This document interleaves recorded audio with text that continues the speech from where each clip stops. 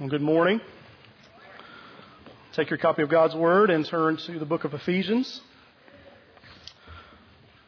As we continue our study through this letter of Ephesians together, we're going to pick up in chapter 4.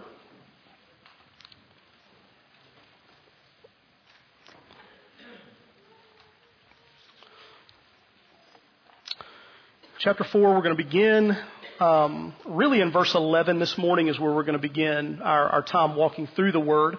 But we will certainly point back to verse 7.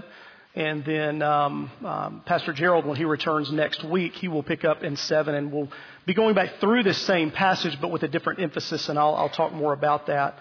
But let's begin reading this morning in verse 7 and just read the passage together.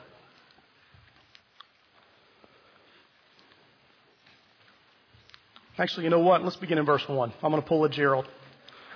Change it up. Let's hear the context. Ephesians 4, verse 1. I, therefore, a prisoner for the Lord, urge you to walk in a manner worthy of the calling to which you have been called, with all humility and gentleness, with patience, bearing with one another in love, eager to maintain the unity of the Spirit in the bond of peace.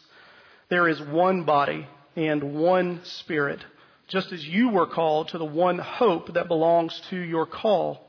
One Lord, one faith, one baptism, one God and Father of all, who is over all and through all and in all.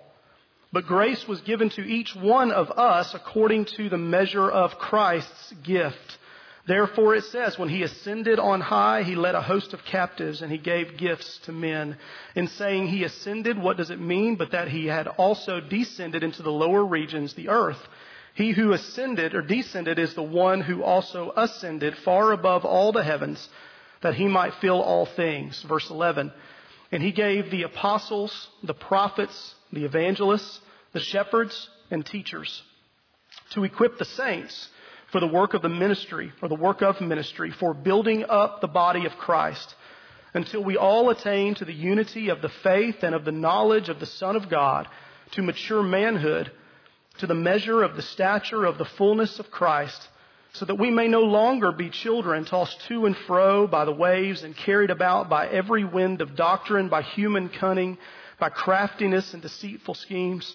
Rather, speaking the truth in love, we are to grow up in every way into Him who is the head, into Christ, from whom the whole body, joined and held together by every joint with which it is equipped, when each part is working properly, makes the body grow so that it builds itself up in love. Let's pray together. Father, we rejoice in your kindness to us today in Christ Jesus. We thank you for Him, and we pray that you would be exalted today. Thank you for the gift of your word to us, God. Thank you for this word this morning. Thank you for this study through this letter to the Ephesian church, Lord. Thank you for the fruit it has borne in our lives, Lord. Thank you for a faithful teacher and preacher who has broken that open for us in the weeks leading up to today. And God, I just pray that you would stir our hearts today. God, I'm reminded that the gospel is never a call for us to do. It's always a call for us to believe. And so, Father, today I pray that our belief would be rooted and grounded in this picture that we see in Scripture, that it would be aligned with the objective that you have for us, God, because I believe that when we catch a vision for that, and our hearts follow that, and our hearts are aligned with your hearts, only then will we pursue this vision. And so, Father, I pray that you would do a work in our hearts in that way today, Father. Help us to see this picture, God, and then help us to give our lives as an offering, as we just sang, to this vision, Father. Trusting you, resting in the hope that we have in you, even as we know that you are going to complete this great work that you have begun in us. So we thank you for your Spirit that helps us in this task of interpreting your word and applying it. Father, I pray that your Spirit would also challenge us today. Call us to confession, Lord. Strengthen us through your word today. And Lord, we just pray that you would be exalted through everything that we do together. And it's in Christ's name we pray. Amen. So I really hate to begin by making a divisive statement. That's not how you want to start a sermon, right? So just a heads up, I'm going to say something that is immediately going to divide the room, okay? Here it is. Grammar matters. I thought about ducking behind the podium. Grammar matters. I just split whole households, and I apologize for that. Grammar matters. And in particular, commas matter. Commas matter. Case in point, some of you are getting there, some of you are still reading it. Listen, that saves lives. Particularly grandma's lives, right? So we rejoice in the comma in that sentence because the meaning changes, doesn't it? Right? Two different meanings. That comma is important, right? It also helps us interpret lists or what appear to be lists or whether it is a list or not. What about this one? My heroes are my parents, Superman and Wonder Woman. In the first sentence, I'm identifying my parents as Superman and Wonder Woman. My parents are not Superman and Wonder Woman. Commas matter. The second one, when I put more commas in, it makes it into a list. My heroes are my parents and Superman and Wonder Woman. We get the idea, right? Commas matter in Scripture. And part of the struggle that we have in interpreting the ancient manuscripts that we have into any other language is that the ancient manuscripts have no punctuation. They have none. And so this is why we gather a bunch of very smart people, okay, who get together, who understand the language, who understand translation theory, and they are trying to understand the context of what they are translating, and we put them all together and we let them do the hard work of translating and helping us to understand where punctuation belongs, because in some instances it changes everything about the meaning of the passage. You with me? And we see that even today. There are several different English translations here. Some of you are using different translations, and some of them are going to say different things and phrase things a little bit differently because translation committees have gotten together and they're doing their best to interpret the Scriptures and rightly divide it. Okay? One such discrepancy pops up at the beginning of this passage in verse 11. In verse 11. Look back at that passage with me. The word says, "And he gave the apostles, the prophets, the evangelists, the shepherds, and teachers to equip the saints for the work of ministry, for building up the body of Christ." Let me highlight for you why commas and phrasing is important. Because if this has too many commas and it's made into a list, it changes the meaning drastically. This is what I mean by that. "And he gave the apostles, the prophets, the evangelists, the shepherds, and teachers to do the following three things. To one, equip the saints. Secondly, he gave them for the work of the ministry. Third, he gave them for building up the body of Christ." Now, what begins to take shape in our understanding of the church is we begin to believe that only a certain few that God has called and gifted specifically are given those three tasks. Okay?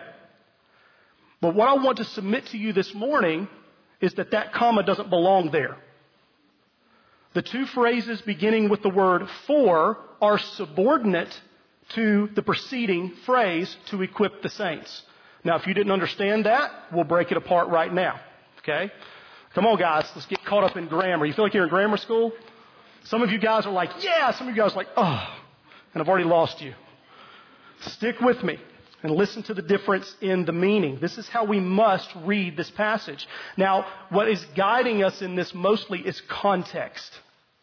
Context helps us to understand how these phrases relate to one another. Okay? So let's begin to look through it. First, we see a progression here, if you're following your outline there. And he gave. He gave. It's a gift. He gifts the church with this list: the apostles, the prophets, the evangelists, the shepherds, and teachers. Now, there is some debate as to what Paul intends here. Is he listing a list of offices, like the office of apostle, the office of prophet, or is he listing giftings? So there are giftings like apostles and the gifting of prophecy and the gifting of evangelists, the gifting of shepherds. There are some big debate on this, and there are some good points made on either side. I tend to believe that he is talking about specific offices here. That there are some offices that he has called specific individuals to hold that office, and he has gifted them in a specific way. But here's the truth. It doesn't really matter where you lie on that. You can go either direction. Here is what we need to see in this, is that there is a specific gifting that is a thread that runs through all of these, and that is the giftedness of teaching. That God has given the gift of teaching to certain leaders in the church to teach. Okay? And what we see is that there is a function for the teaching. There's a purpose for the teaching. Look at that next phrase. He has given the apostles, the prophets, the evangelists, the shepherds, and the teachers to equip who? The saints. He has given apostles, prophets, the evangelists, the shepherds, and teachers to equip the saints. Who are the saints? Well, we need to understand that they are not just certain venerated individuals who we hold up and say they have achieved this level of sainthood, and so they are the saints. Who are the saints, brothers and sisters? Turn back to the first chapter of Ephesians. Notice how Paul addresses this letter. Look at verse 1. Paul, an apostle of Christ Jesus, by the will of God, to who? The saints who are in Ephesus. The saints who are in Ephesus. Paul is not writing this letter to a few specific individuals in the church at Ephesus. Who is he writing to? He's writing to the body of believers.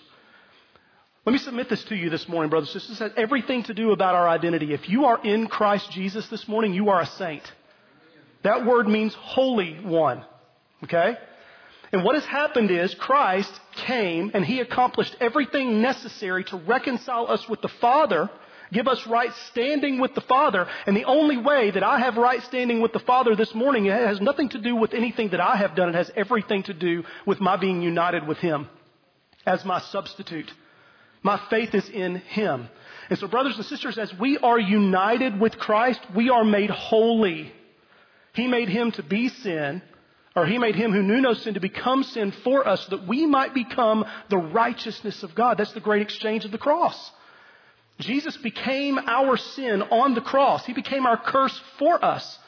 And now, when we repent and place our trust in Him, we share in His righteousness. We are made holy with Him. We are fused together with Him. So what is Paul saying here? And he gave the apostles, the prophets, the evangelists, the shepherds and teachers to equip who? All who are in Christ. The body. The holy ones. Everyone made holy in Christ. But there's another aspect to this. Look back at verse 7 in chapter 4.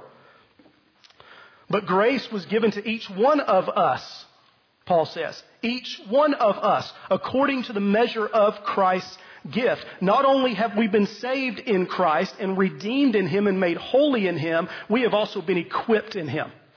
He has given us a measure of His grace. And that's going to build a foundation for everything that we see. None of this passage is going to look to us and say, look at yourself in the mirror and see who you are. It's all because of Christ. We are made holy in Him. We have been given gifts of grace in Him, and He enables us to use these gifts of grace. And so what is the function for this group that he lists? The apostles, the prophets, the evangelists, the shepherds, and the teachers. Well, it is to equip the saints. For what? Two things we see here. Number one, equip the saints for the work of ministry. When I think of the word work, I immediately think of activity. I think of intentionality. I think of ownership. Think about the work that you do in the career that you have, whatever that work is. There's an ownership there, isn't there? There's a responsibility there. There's an intentionality. If you're going to be a good worker, there better be those things. So this is a very active word. In one way we can read this. He gave these leaders with teaching abilities to equip the saints to be active in work, in ministry. Right? What do you think of when you hear the word ministry? This is something that I've been thinking about this week. I'm afraid too often the only thing that we think of when we think about ministry is service. Is service. Is ministry service? Yes, I made you nervous, but yes, you can say yes. It is good for us to look and understand each other's needs, and to meet those needs through exercising our spiritual gifts to serve one another in ministry. But brothers and sisters, ministry also means building up. That's the next phrase there. For the work of ministry, for building up the body of Christ. You see, ministry does not just involve us meeting each other's needs. And it is entirely possible for us to be so busy meeting other people's needs, and that's a good thing, that we're not actually pressing each other into Christ Jesus. Do you see what I'm saying? It's entirely possible to do that. To be so busy loving each other in the service that we render to each other that we're not being intentional to push each other in Christ. May I submit this to you? Even in times that we serve each other, we should do it with an intentionality to push each other into Christ. That the goal behind service should be maturity. It should be building up the body of Christ. And we are reminded once again that Christianity is not an individual endeavor. Christianity is not an individual endeavor. We have a responsibility to one another. And here is the truth. It's not optional. We have been purchased. We have been purchased. We have been purchased, and He has given the gift of teachers to equip the saints for the work of the ministry and the building up of the body of Christ. I love a visual that I have every Sunday morning, and I did it this morning. I rolled up my sleeves. Did you see that? I'm not just trying to be like Gerald. And I don't know if Gerald intends this. I don't know, JT, you can tell me. I don't know if he has any intentionality, but maybe he's just hot and he wants to roll up his sleeves. But that has always painted a picture to me that when Gerald is standing here preaching, he's working. I love that. And he's not just working to work through the text and to teach us something that we grasp on an intellectual level. One of the things I love about the way that Gerald opens the Word to us is you can tell that he is busy about the work of equipping the saints. I love that. But you know what I discovered is that he shouldn't be the only one with the sleeves rolled up. That our response to the Word as it is taught is to roll our sleeves up too. And just as active as he is in that task, we should be just as active in receiving that task, in responding to that task. This is what Paul is showing us, that the purpose for this teaching is to equip us for work of the ministry, for the building up of the body of Christ. It all has to do with discipleship. It all has to do with building itself up. It is the body that builds itself up. As the Spirit works through us and accomplishes that, He does it through us. Are you getting that picture? I like what John Stott does. He identifies three false patterns that we can fall into. The first is clericalism. Clericalism is a false pattern where we just give all the work, ascribe all the work to the pastors, to the teachers, to the elders, to the deacons of the church, that they're the ones who do the work and everyone else is passive. That's a dangerous pattern to fall into. And while I don't think that there are many people in our culture who would verbally ascribe to that, we see that a lot of times in churches in our context. Okay? And we can go a bit further. I believe that we hold to a more modified version of it. We would say that it's not just the pastors who are to be working in the ministry for the building up the body of Christ, but maybe God has selected a few individuals from the church, but I'm not one of those people. That is a dangerous pattern to fall into because it's unbiblical. Okay? We need to see that. The second one is on the other end of the spectrum. It's anti-clericalism. Well, let's just do away with all church leaders and we'll just be a body of people who are trying to build each other up. And certainly we see that that is not the pattern in the Scriptures, that God has appointed specific people to hold certain offices. We see that. The third is dualism. Dualism, where there's such a hard break between the pastors and the clergy, between the laity, that those two spheres never interact. They never carry over. We see that mostly like in a Roman Catholicism, where the clergy and the laity, they don't have anything to do with each other. It's two very specific roles, and they don't ever blur. Brothers and sisters, we have to make sure that we're biblical in the way that we understand church. The way that we understand the function of the church and the functions of believers in the church. We need to be careful that we don't adopt any of those patterns. So here is the progression that we see here. Equip, work, build. He gave the apostles, the prophets, the evangelists, the shepherds, the teachers.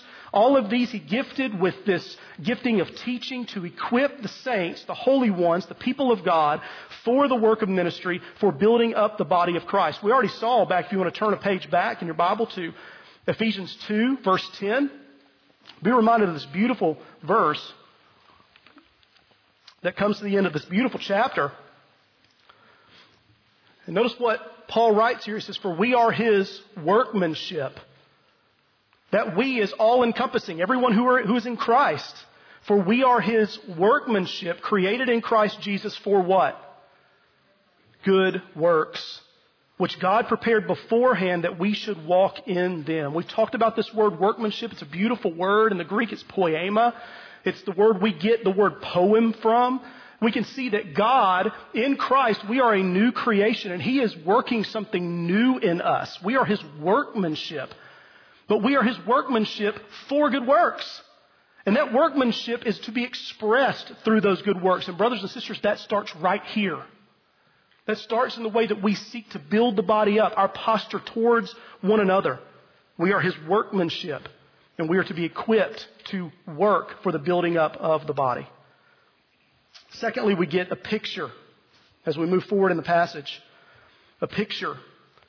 We are to equip, work, and build when? Until. We are to equip, work, and build until. And notice what it says here. Until we all. I don't know if you write in your Bible or if you're keeping notes somewhere else, write that word down, circle it. If you write in your Bible, maybe circle that word all. That is an important word. And I'm going to come back and tell you why in just a moment. But it's one that we cannot just skip over. Until we all attain something. Attain what? Well, this is the picture that Paul is painting for us. This is the picture, this is the objective that God has for the church. Okay? Look at what he says here. 3 statements that are 3 phrases that all begin with the word to. So 3 objectives here. Until we all attain first to the unity of the faith and of the knowledge of the Son of God. Until we all attain to the unity. Are you getting a picture by now that unity is a big deal? That has been a huge theme, has it not? All the way through this letter, but especially at the close of chapter 3 and now as we begin chapter 4, unity is a big deal. And God's objective for the church is to attain unity. Is to attain unity of 2 things. Of the faith. Of the faith. Listen to Jude 1 verse 3. Beloved, although I was very eager to write to you about our common salvation, I found it necessary to write appealing to you to contend for the faith that was once for all delivered to the saints. A couple of things stand out to me from that verse. Number 1, that this faith was given to us. It's not something that we get to come up with. We are stewards of the truth as God has revealed it to us. Okay? So in that sense, we are stewards of it. Secondly is this word contend. We are to contend for the truth. And so often I've heard this verse preached in an apologetic context, that when we are defending the faith against those who would seek to maybe tear down elements of our faith, or they're arguing against the scriptures or arguing against the idea of God, that we are to contend for the faith. And certainly that is an okay interpretation of this, but we are to contend for the faith. But let me help understand a fuller understanding of that. That we're not only to contend against, we're to contend for. What Joy just came up here and talked about is an opportunity for us, specifically for women in our church, to come together. And one of the things I think that they're wanting to do is for women to get together and to contend together for the faith. Do you get this picture? That we are to struggle together in the Word. We are to contend for the faith together. God's Word is so very rich. And when I find that I get together with brothers and sisters and I'm talking to them about God's Word, there's differences of perspectives and opinions, and we're trying to strive for the truth together. And I think that that's what Paul is hinting at here. Until we all attain to the unity of the faith. And the context here is what we just read at the beginning of chapter 4. Look back at it. I, therefore, a prisoner of the Lord, for the Lord, urge you to walk in a manner worthy of the calling to which you have been called, with all humility and gentleness, with patience, bearing with each other in love, eager to maintain the unity of the Spirit in the bond of peace. There is one body and one Spirit, just as you were called to one hope that belongs to your call, one Lord, one faith, one baptism, one God and Father over all, who is over all and through all and in all. What do we mean by attaining the unity of the faith? It's us growing into Christ together and pushing each other into Christ. That is the context here. And the truth is, in verse 3, this is to be a unity that is to be guarded. Here it is a unity to be achieved. As we push each other into the Word, as we push each other into maturity, what is achieved by that is unity in faith, unity in the truth. So we are to do the work of the ministry and the building up of the body of Christ, pushing towards unity of the faith. Secondly, unity of the knowledge of the Son of God. This word here, knowledge, is a relational knowledge. It is a knowledge that we attain through relationship. So as we walk closely with God, we grow in knowing God. Okay? We know the reality of God. We know the reality of all else from God as we experience Him. So we are to attain unity not only individually in our knowledge of God, but together in our knowledge of God. Look back at the prayer in chapter 3, verse 14. Listen again to what Paul prays. For this reason I bow my knees before the Father, from whom every family in heaven and on earth is named, that according to the riches of His glory He may grant you to be strengthened with power through His Spirit in your inner being, so that Christ may dwell in your hearts. Do you hear the plurality of that? In your hearts, through faith, that you, plural, being rooted and grounded in love, may have strength to comprehend with all the saints what is the breadth and length and height and depth, and to know the love of Christ that surpasses knowledge, that you may be filled with all the fullness of God. As we pursue the knowledge of God individually, as we pursue it together, He unifies us in that knowledge of Him. What a beautiful picture this is of what He intends to achieve as we do the work of the ministry with each other and push each other in the Word. Secondly, we see to mature manhood. This word mature is a word we've seen before. This word telos, it means completeness. To completeness in Him. Listen to what Paul says about that, or how he uses this word in 1 Corinthians 14. Verse 20, he says, brothers, do not be children in your thinking. Be infants in evil, but in your thinking be mature. There's a maturity even in our minds as the Spirit does the work to transform our minds. Colossians 2, 6 and 7 gives us a picture of what this looks like. Therefore, as you received Christ Jesus the Lord, so walk in Him, rooted and built up in Him and established in the faith, just as you were taught, abounding in thanksgiving. Do you hear all of the words there that are to describe us?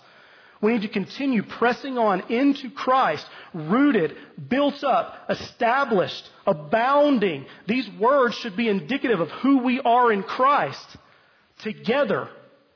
What a beautiful picture of what He wants to do in us. Listen to what Paul writes in Colossians 1, 28 through 29. Listen to his passion for this. Him we proclaim, he writes, warning everyone and teaching everyone with all wisdom, that we may present everyone what? Mature in Christ. For this I toil, struggling with all His energy, that He powerfully works within me. You heard what Ben read this morning from Philippians. You heard Paul's heart for the church. And it's my daughter's favorite verse. I'm going to call her out. Philippians 1:6. He who began a work in you, I believe, I'm confident in this, that He who began this work in you will be faithful to complete this work. I'm convinced of this, that should shape our posture towards one another in the church. Can we just be real for just a second? We're family, right? It's hard to get along within a family. Anybody feeling me? It's hard. Unity is hard. It's tough. It is difficult. It is gut-wrenching sometimes. But you know what? I can bear with you in the love of God if my posture towards you is that I'm confident that He who began a good work in you will be faithful to complete it. Because it reminds me that I'm not there yet either. And I'm probably hard to love too. But you know what? Here's the unity. It's the same Spirit doing the work of sanctification in my life as is doing that work in your life. And that changes our posture towards one another.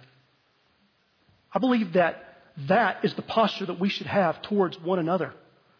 That not only we have a vision for Him who began that good work in you, completing that work, My greatest desire for you is not to get along with me or agree with me. My greatest desire for you is that you would press into that.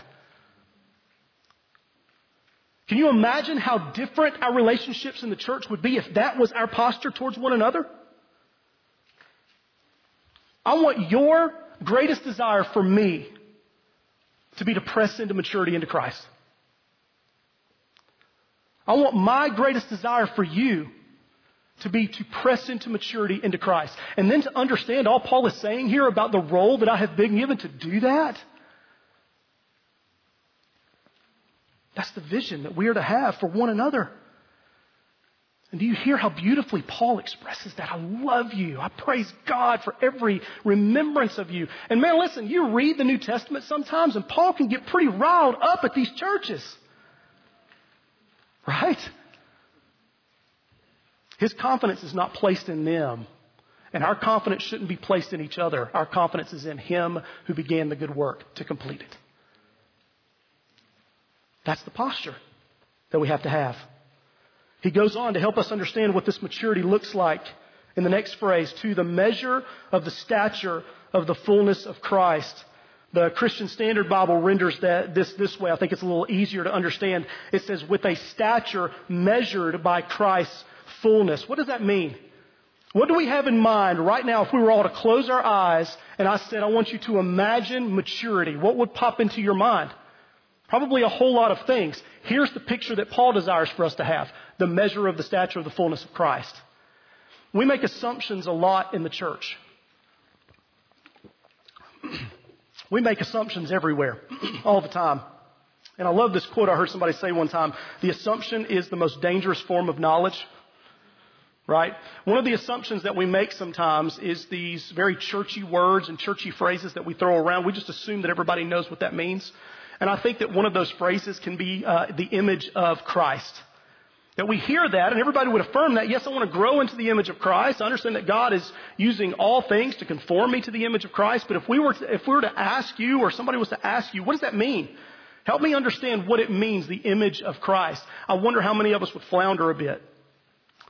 I want us to understand something this morning as we hear this. And I think that this is very important for the picture that Paul is painting here. What do we mean by the image of Christ? Jesus in His incarnation was fully God, fully man. Yes? We affirm that? I'm going to ask that again because I would like.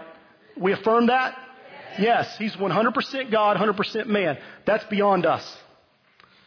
We can strive at understanding that. I don't think we can wrap our minds fully around it. We accept it by faith. But that is the truth of who Jesus is. He is 100% man, 100% God. And here's the truth. When we think about what Jesus reveals to us, we have no problem saying that Jesus reveals God to us. But sometimes I'm afraid we don't get the other side of that coin.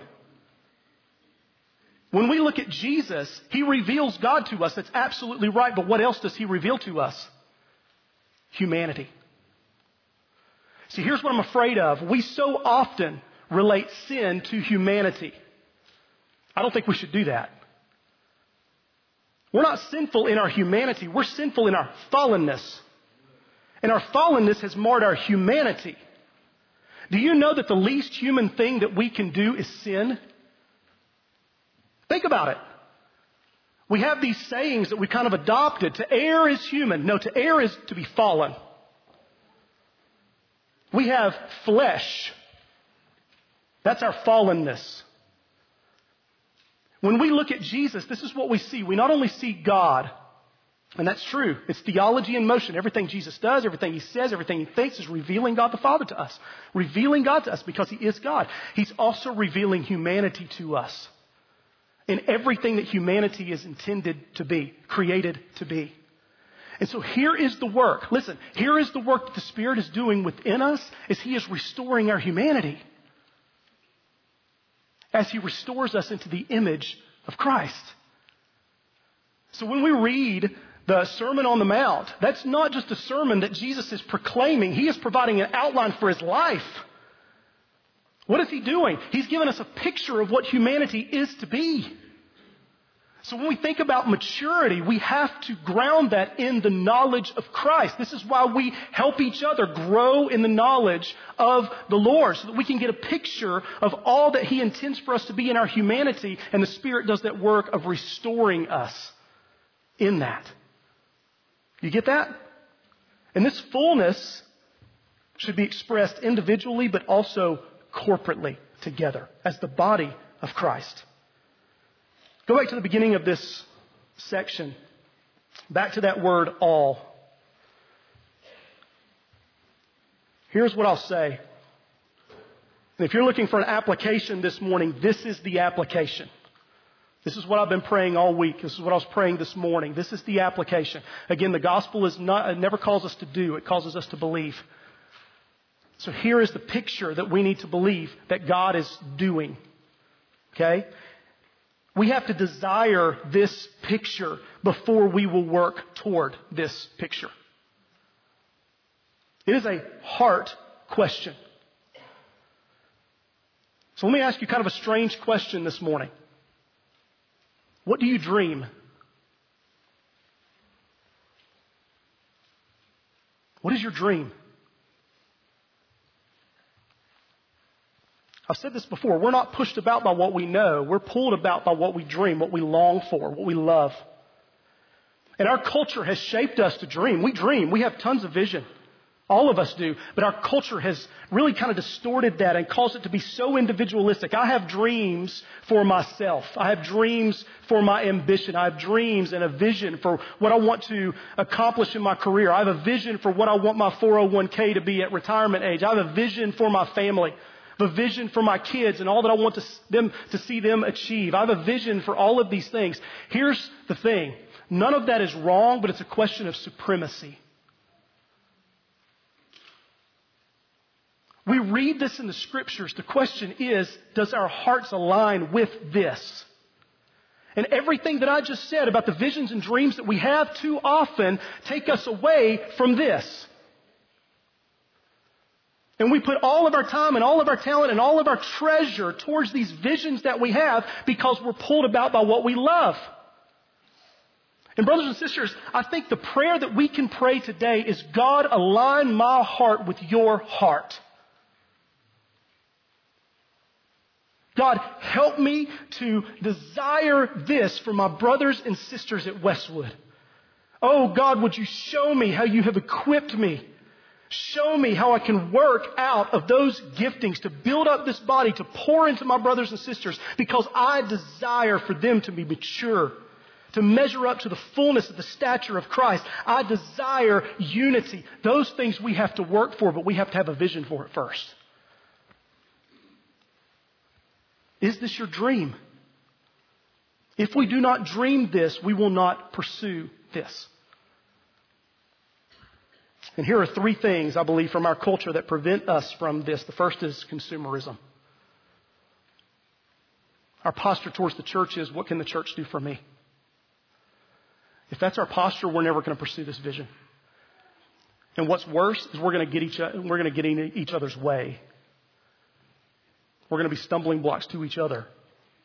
Not only that, but church is going to be something that we just attend. It's going to become the margin. These visions are more important than this. And we don't understand even what the purpose for this is. And so we come and we consume and we leave. And we never think about how my life is to be poured out for the people around me. We never think about the maturity that we all need, pushing others into that maturity. Consumerism is so dangerous, and brothers and sisters, it has crept into our hearts. We need to search for that. We need to make sure it's emptied of that. Number two, silos. Silos. We talked about this some with gospel groups and gospel plus groups. We prefer to be around people that we are comfortable to be around. And so in the church, so often we create these silos, these ministry silos of people that all share a single identity, a certain identity. And we get into those things and we grow comfortable and we become more and more detached from the body. Listen, I struggle with this with student ministry quite often. I see a place for student ministry, but we're constantly trying to connect those students to the body so that we don't create a silo. And our life groups can become silos. These are the people that I am comfortable with. These are the people that I want to be with. And pretty soon there's no ministry happening at all. We have to be careful to guard against that. To not come to church to look to see how I can plug in with other people that are like me. But to get a fuller vision of who I am to be in this body to pursue this picture. The third one is breadth and depth. Breadth and depth. We settle for breadth instead of trying to go deeper. I've mentioned this before. Let me highlight it for you. We live in a culture where it's easy to have great depth in the Scriptures. We listen to another podcast. We used another canned material. We do another DVD study. We go to this class and that class. And those things are good, and we learn some things from those things, but we are constantly depending on other people to struggle in the Scriptures for us. And then we just receive. And then when somebody comes up to us with a true struggle and they ask, help me from Scriptures, understand how I can see God in this, or help me to understand how I'm going to respond to this, we can't do it. We don't have the capacity because the experts do that. So we point them to the podcast, or we point them to the study, or we point them. I'm convinced that we will not pursue this vision until we begin to bring in our breadth and push towards depth. I want to take ownership of getting in the Word. I want to struggle with others in the Word. Not for just somebody to teach me about it, but to struggle to get in it. Does that make sense? These are three things that I believe hinder that. Brothers and sisters, we have to dream this. We have to catch this vision. We have to desire this before we will move towards it. Okay? Finally, number 3, there's a purpose in all of this. The progression is equip, work, build. The picture is that we are to do that until we all attain to this vision that God has for us. By the way, God is working that out. He's going to be faithful to do it. It's beautiful, isn't it? That gives us our confidence to be able to do it. Thirdly, the purpose, both a positive and a negative aspect. It begins with the negative. Look at the next verse there. So that. Where does that so that belong? Well, to equip the saints, so that. Here's the purpose for all of that. Here's the negative, so that we may no longer be. This is the negative aspect, so that we may no longer be children. That word children there carries the idea of gullibility, that we would no longer be gullible in our faith, but instead we would be rooted and grounded in something. Rooted and grounded in something that is steadfast. We are to grow up, in other words. Okay? Here's the truth. God's desire and intention is not for us to remain immature and anemic. His desire is for us to grow.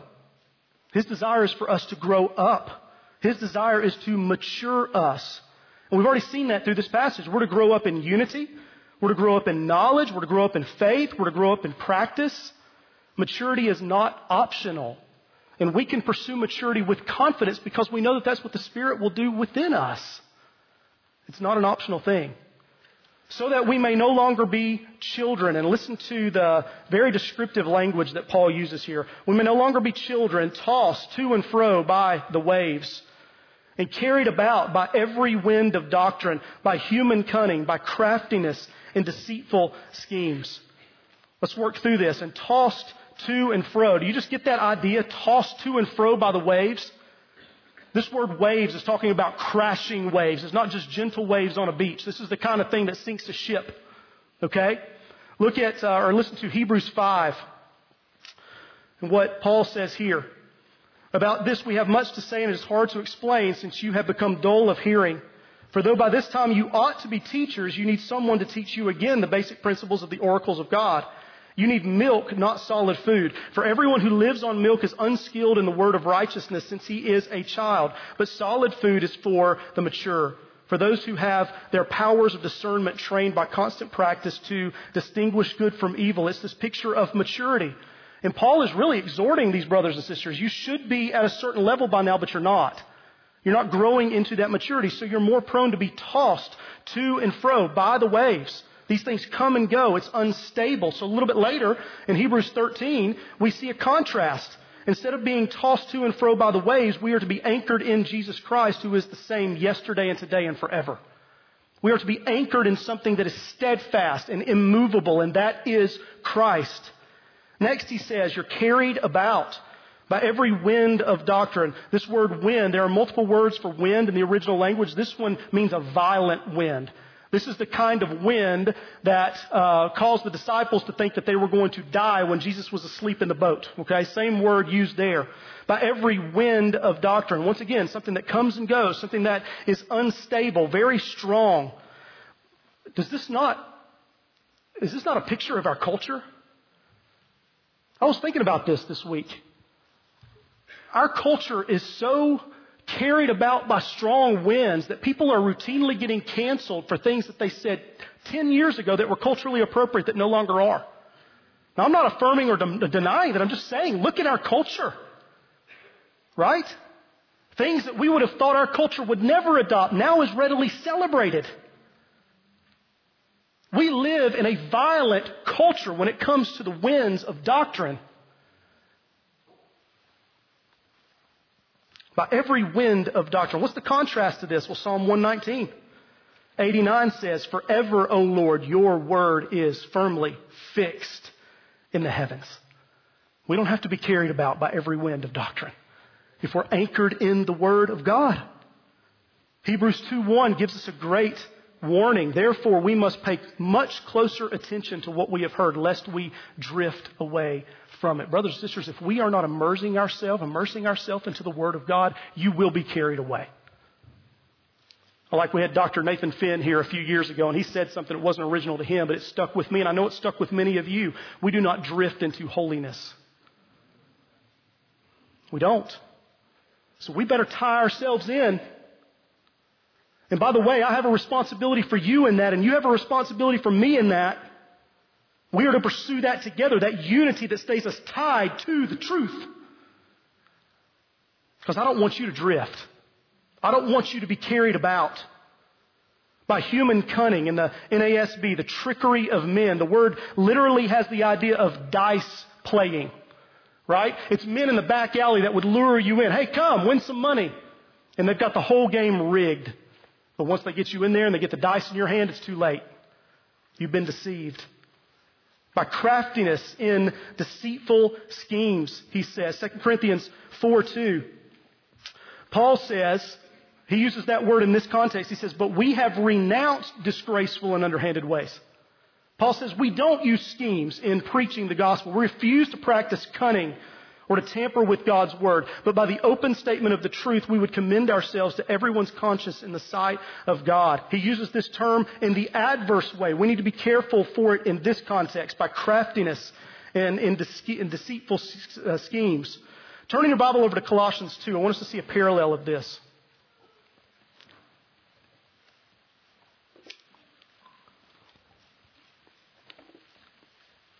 Colossians 2. This is how Paul warns about this here. This is right after, by the way, verses 6 and 7. Therefore, as you have received Christ Jesus the Lord, so walk in Him, rooted and built up in Him and established in the faith.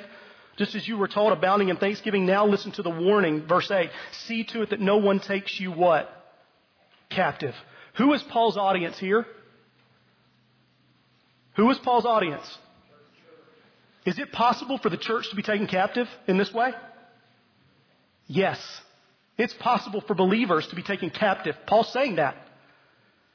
See to it that no one takes you captive by philosophy and empty deceit, according to the human tradition, according to the elemental spirits of the world, and not according to Christ. So what is to be our measure? Christ. We measure every wind that comes about, everything that seeks to carry us about, everything that seems to toss us, we measure by the stability of Christ. And here is the truth. We cannot measure by Christ if we do not grow in knowing the measure of Christ. Let me say that again. We cannot measure by Christ if we do not grow in knowing the measure of Christ. Are you growing into Christ? Are you bringing brothers and sisters along because you care that they grow into Christ? Are we being intentional in this way, church? Are we being intentional in this way? There's a certain fittedness that we are to work towards. And I love this little book by Kevin Van Hooser. It's called Hearers and Doers. I think we may have a couple out here. But in this book, it's primarily written to pastors, and he's talking about the place of theology in the church and the teaching ministry of the church, right in line with what we see right here in Ephesians 4. And what he's saying is that the people of God need to attain a fittedness to do the work of the ministry. And so pastors have the task of teaching to equip for that fittedness. Okay? This is where he makes the transition in his argument. He says, what makes the church unique is the kind of fittedness in view and the means by which we obtain it. Make no mistake, and listen to this, a church vested in making disciples must become a fitness culture. A fitness culture. How does one build a culture? When more and more people begin to dream the vision and get the objective and get the picture that is exactly what God intends to do with His church right here. It's through the teaching of His Word to equip the saints for the work of ministry and for the building up of the body of Christ. That we are all working towards a fittedness. It's interesting, isn't it? I love how JT works so hard every week at trying to shape the worship service with songs that kind of feed into the truth that's preached each week. And just a couple of days ago, he came into my office. He said, what do you think about this song before the sermon? And my first reaction, remember what we sang? For the cause? My first reaction was, man, that's a mission song. We probably should sing. Wait a second. We are so trained to think that missions takes place out there. Can I submit this to you? We're not going to be worth much in the mission if we don't begin with a culture of fittedness for the mission. And that mission begins in our homes. That mission begins on our street and in our neighborhood. That mission begins wherever we are going. And there is a fittedness that takes place that equips us for that mission. The truth is that mission begins right here in this church. One of the things I love about our church is we have such a passion for global missions. I love that about Westwood. Oh, that we would have the same passion for this. I think it's there. Praise God for that. Praise God for the way I see things happening. But can't we strive for more? Can't we pray that all of us would gain this vision and dream this dream and pursue it with all of our hearts? Let's wrap this up. After the negative, he gives a positive purpose. Rather, he says, speaking the truth in love. Speaking the truth in love. Speaking, that is a role that he gives all of us. All of us are to speak the truth in love. But there's two aspects to this. First is truth. In order to speak the truth, what needs to happen? I need to know the truth. There's a fittedness that I have to have. There's a fitness that I have to attain in order to speak the truth. I have to know the truth. I have to be grounded in the truth. But the other aspect of this is in love. In love. In the student ministry this semester, we've been doing a series on love, and we've been pulling heavily from 1 John. And one of the things I wanted the students to hear comes from 1 John 4:16. It's kind of become a base verse for us. And John there writes this. He says, so we have come to know and to believe the love that God has for us. God is love, and whoever abides in love abides in God, and God abides in him. Here's the truth. If we are not abiding in God, both individually and together, and we are not abiding in the experience of His love, we will not be conduits of His love. And here's the truth, and we know this, that it is possible to exhort and rebuke in love. And that's part of the speaking, but it's also to encourage and build up.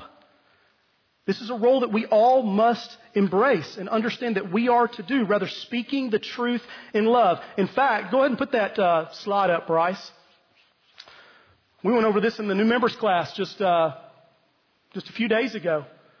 That this is kind of the definition for discipleship that we have embraced here at Westwood through this book called The Trellis and the Vine that's been very foundational for us. Notice there are 4 P's in this. Discipleship happens as God's people, through prayerful dependence on the Spirit and perseverance, proclaim the Word of God into the lives of others. Let me say that again. Discipleship happens as God's people, through prayerful dependence on the Spirit and perseverance, proclaim the Word of God into the lives of others. So who are the people? all of us. This is what discipleship is to look like in the church. Not a few people doing it. Everybody. Doing what? In prayerful dependence on the Spirit and in perseverance speaking, proclaiming the Word of God into the lives of others. Listen, every program that we have in this church is designed to put people in context to do that. And there is not one program in our church, including this morning, where anyone is expected to come in and be passive. We have responsibility to each other. As we sing this morning, sing out of a heart for your neighbors in your pew to get a glimpse of how beautiful Christ is. To sing these truths with all of my heart. To interact with people, to follow up on what is preached, to talk to each other, to be invested. When we go to life groups, it's not just the leader and the host who are fulfilling functions. Everyone is. We are ministering to one another. This is why I think it's so important that we strive for diversity in our groups so that we don't grow comfortable and we experience the power of the gospel as we push each other deeper into Christ. In Sunday school, it's not just a teacher and a class. We are interacting with one another. We're pushing each other. We're speaking the word into each other's lives. Why? Because we desperately want each other to grow into maturity into Him. The question is that the vision that we have? Is that our vision? Oh, that we would be captivated by this vision. Why? Rather, speaking the truth in love, we are to grow up. This is not a burden. It's a gift. Don't look at maturity as a burden. It's a gift that the Spirit is going to work within you. That we are to grow up in every way, into Him who is the head, into Christ. That is knowledge of Him. That's dependency in Him. That is reflection of Him. He is the head from who the whole body makes the body grow. I almost entitled this sermon that. It is the whole body that makes the body grow. Doesn't that sound redundant? But that's the truth. It's the whole body making the body grow. It's joined and held together by the head who is Christ, by every joint with which it is equipped so that it builds itself up in love. The truth is, brothers and sisters, we can't do this. But the Spirit intends to do this through us. This is what the Spirit intends to do through us. I love what F.F. Bruce says. He said, it is from the living Christ, who is the head, that His people receive through the Spirit all that they need to make them effectively His people. Effectively His people. Not just by identity, but through the way we live. Effectively His people. You see, we are dependent. And it's good that we are confronted with our own dependency. We are dependent on Christ, who is our head, who holds us together, who brings us together, who achieves this unity, who has knocked down the dividing wall. And in the place of two men, there is now one man in Him. He is the one that accomplishes all of that. He is also the one that brings the growth in us. He is the one that is going to complete this work in us. But here is the other side of that coin. We are also dependent on each other. We're also dependent on each other. And so here's the truth. Our unity is not contingent upon. Unity in the world is contingent upon, isn't it? If you believe like me, you hold the things that I do, you're like me, you're against me, you're this, you're that. Here it's not contingent upon. It is something that that is accomplished through Christ as we grow together in Him. And the question is that the vision that we have for each other? So that it builds itself up in love for God and His will and for our family in Him. Bow your heads and close your eyes with me this morning.